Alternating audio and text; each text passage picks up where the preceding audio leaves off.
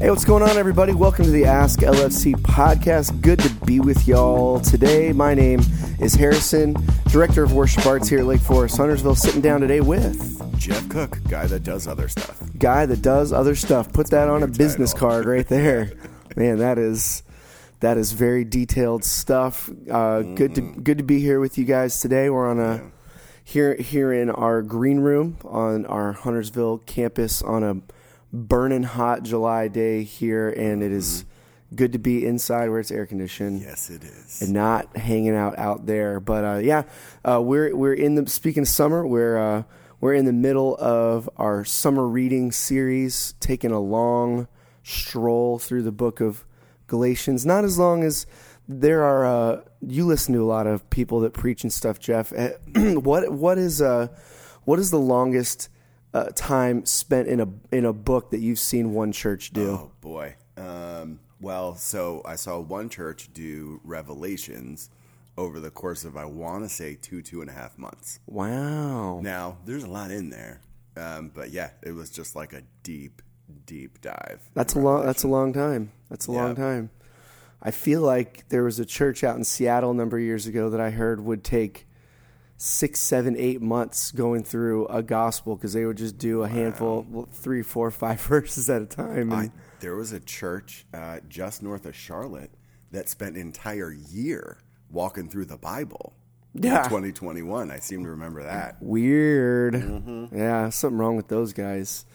Well, so we've been trying to get some of our folks here at Lake Forest on board with reading through the book of Galatians as we've been studying it together as a church, working on one of those good old spiritual disciplines that can, at times, if you're not approaching it well as a Christ follower, there are some of these spiritual disciplines that we accidentally turn into like chores or tasks that we have to check off.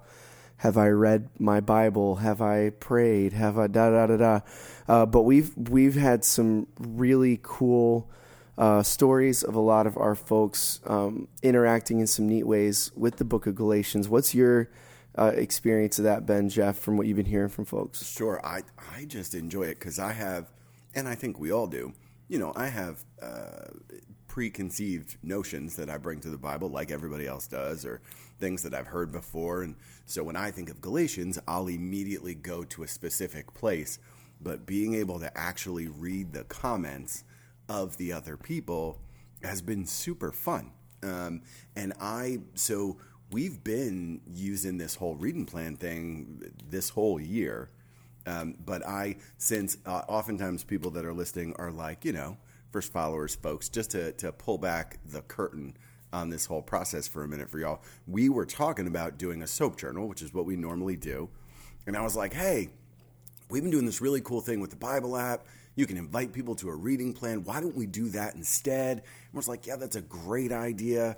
And so I'm driving this thing and we lay it out. And the first day, people are just signing up like crazy. And I'm thinking, this is awesome.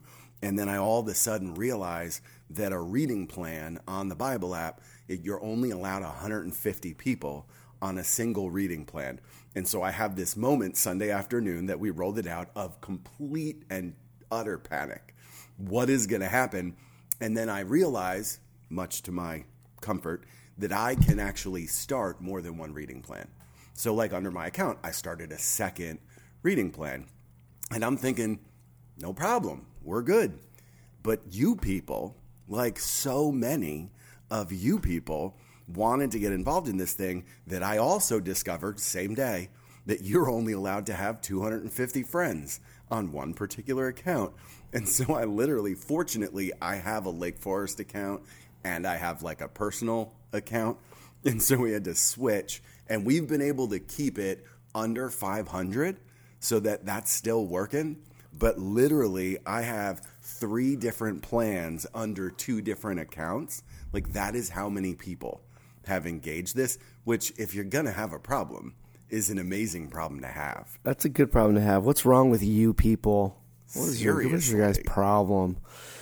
Well, it has been cool walking through Galatians together, and this weekend we get to hear for the very first time, with him being a part of our staff, Pastor Andrew Ruth is going to preach and share with us. I'll tell you guys, behind the scenes, it has been super cool getting to know Andrew and getting to start to partner with him in some ministry stuff. I super appreciate this guy and his genuineness and his passion and his enthusiasm. He's a super cool guy, and if you haven't gotten a chance to know him yet, would highly recommend. He's a super good dude.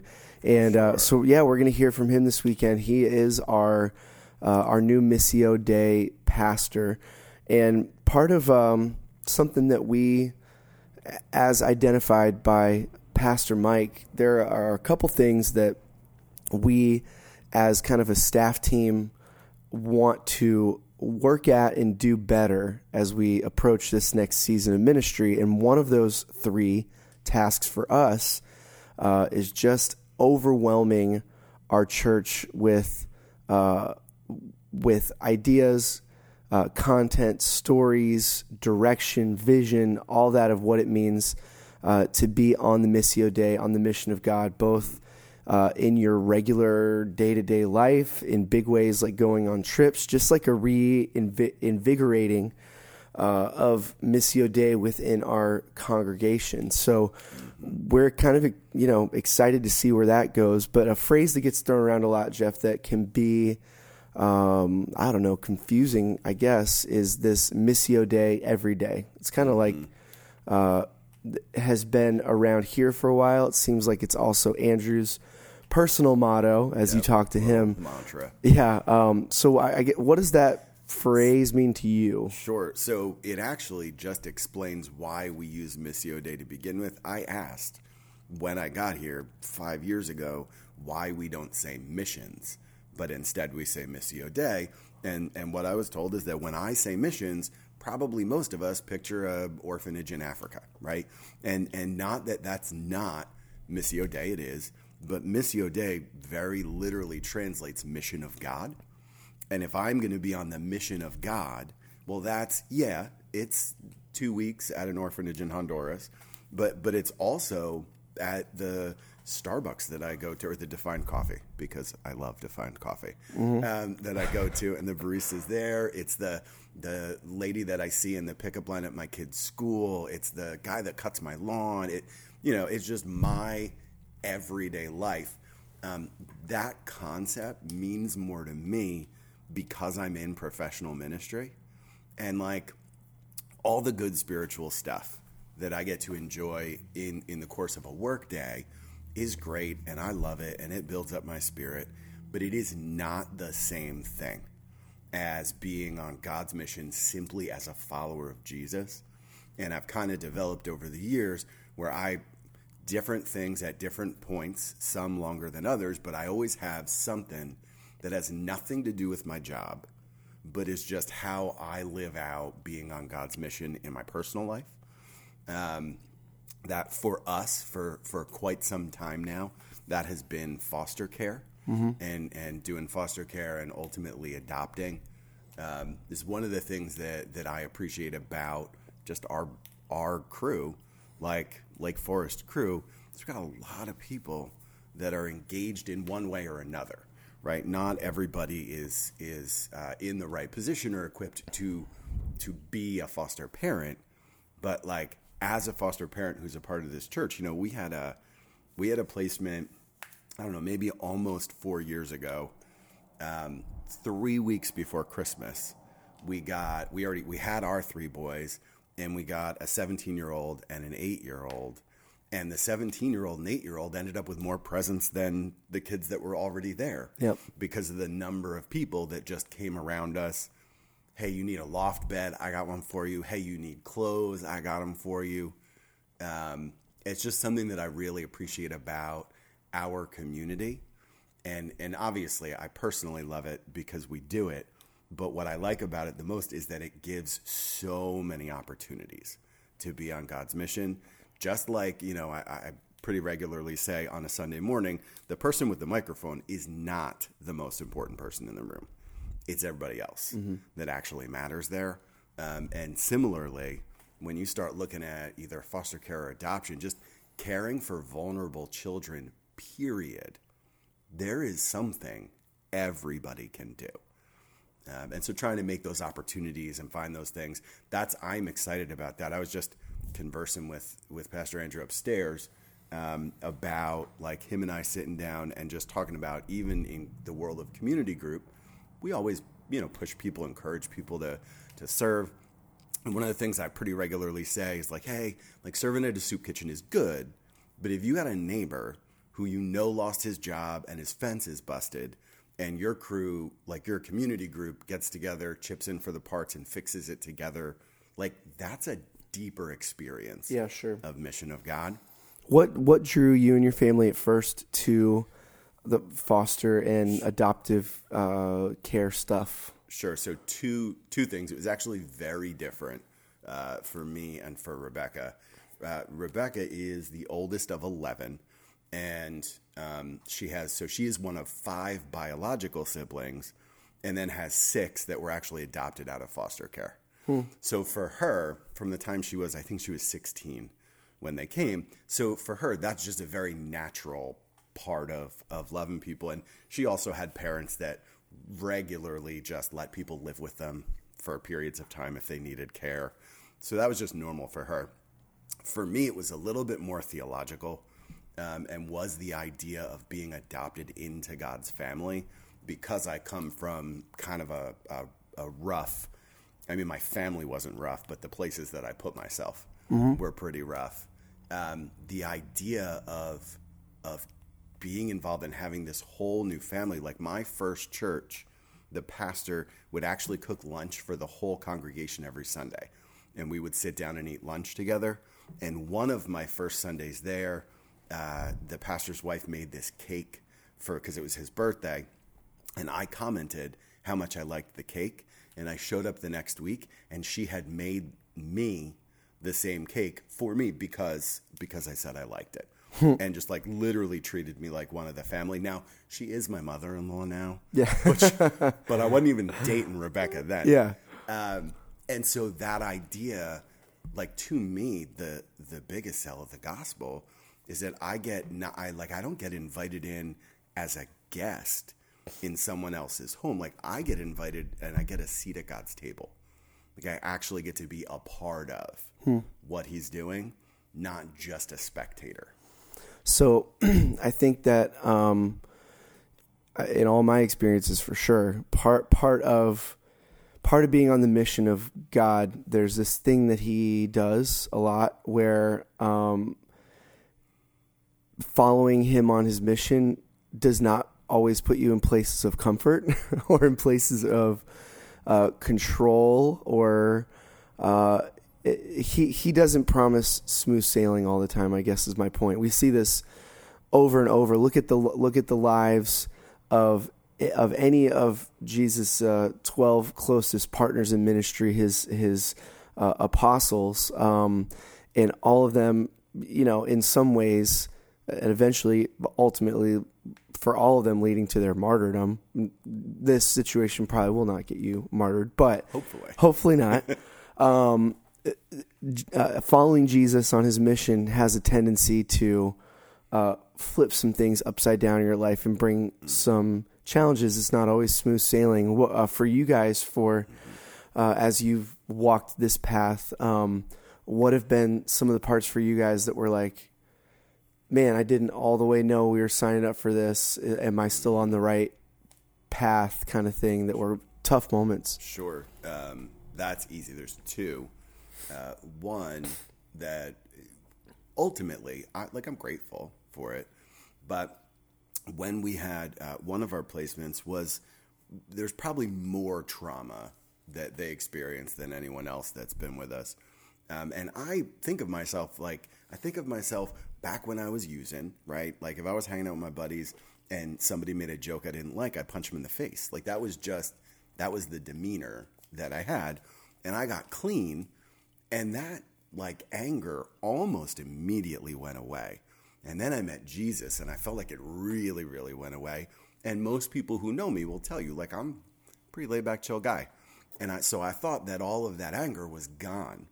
But then you put a man-sized child in my home who, solely because of the trauma that he experienced, but is disrespecting my wife and my children on the regular, I quickly discover that angry dude is still in there. I just had built a life that didn't draw him out. Yep. And because of what we were doing, I had to face that and do some more work on myself. The second thing that is honestly probably the hardest, I still believe in, it's just the hardest to stick with, is the sacrifices that my biological or already adopted children have to make anytime we bring someone new into the home. That's just, I won't say which children for their own sake, but like I have spent with more than one child, I have spent long periods of time like crying on a floor in the closet because they feel like their life is over because of this thing that we're trying to do as a family. But I've also gotten to witness, like in particular, our most recent adoptees. When they first came, one of my kids was not super excited about them being there because it definitely kind of drew some of the attention away from him. And they were 2.5 years old, like they were a lot. Yep. And so we would regularly have conversations like, hey, if we got to adopt them, would you want to? And he wasn't always enthusiastic about the situation. But that same child is now the kid that, like, we do rest time for our little kids. And so rest time goes until 3:00. At 2:59, that kid is like, can I wake them up yet? Can I wake them up yet? Because all he wants to do is play with them. They're like a little crew now. Yeah. And getting to see that kind of heart change is worth all of the other stuff. And it proves that if you actually follow Jesus, things will not always be smooth, but there's always some joy that comes from that, even if you got to walk through some trial first. Awesome. One last question for you, and we can wrap it up there. I guess, how have you? This is something that, because of your profession and your job, not even as the missions do, but you work at a church and you help people, as we say here all the time, discover and live out their role in God's story. So when it comes to the discovering part, what would you say to folks that are like, okay, living on the Missio Dei every day, that sounds great. How do I do that? I'm not sure, I can foster or adopt a kid right now. Like, what is the premise of that look like, and what are some of the things people should be asking themselves or exploring as they figure out what that looks like for them? Sure. How have you walked through that with people, I guess? So for me, because most of the time you're talking about couples, right? And the only thing, because you ask anybody in my life, most of the decisions that Rebecca and I made around foster and adoption, like to the world, by the world standards, were actually pretty stupid decisions. Like, wouldn't advise, didn't make sense. But the one thing that we have held to for sure is that as a couple, we both have to be on board.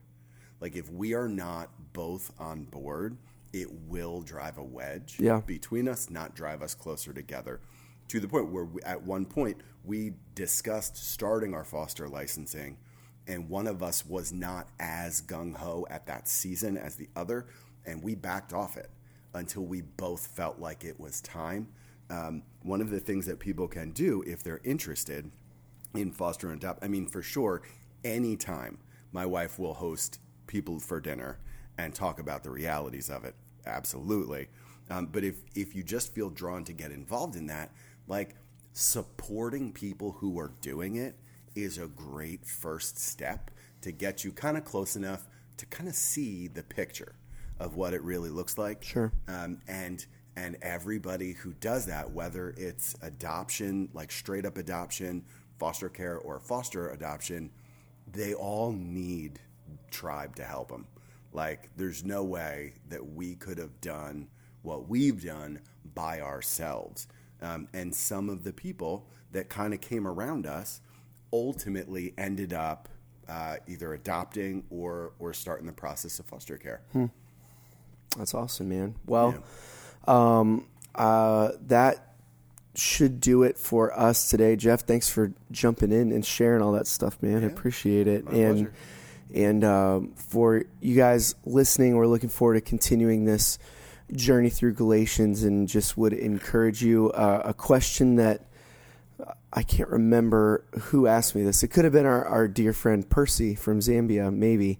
This seems like the kind of thing that he would say, at least. But in kind of helping to identify what it looks like to live on the mission of God, I was asked once, what would it look like if you were placed in the city you already live in from somewhere else as a missionary? What if you were called to a missionary to the place that you currently live? What would change about how you approach your life if you were thinking about, what would I do if I was a missionary here? And I just, I encourage you guys to find what that Missio Day looks like for you in your work, in your family, in your group of friends, on your kids' teams, whatever it may be. There are such cool opportunities to be on God's mission, even in our regular everyday stuff too. So we will catch you guys next time here on the Ask LFC podcast. Have a great week. See you guys. See ya.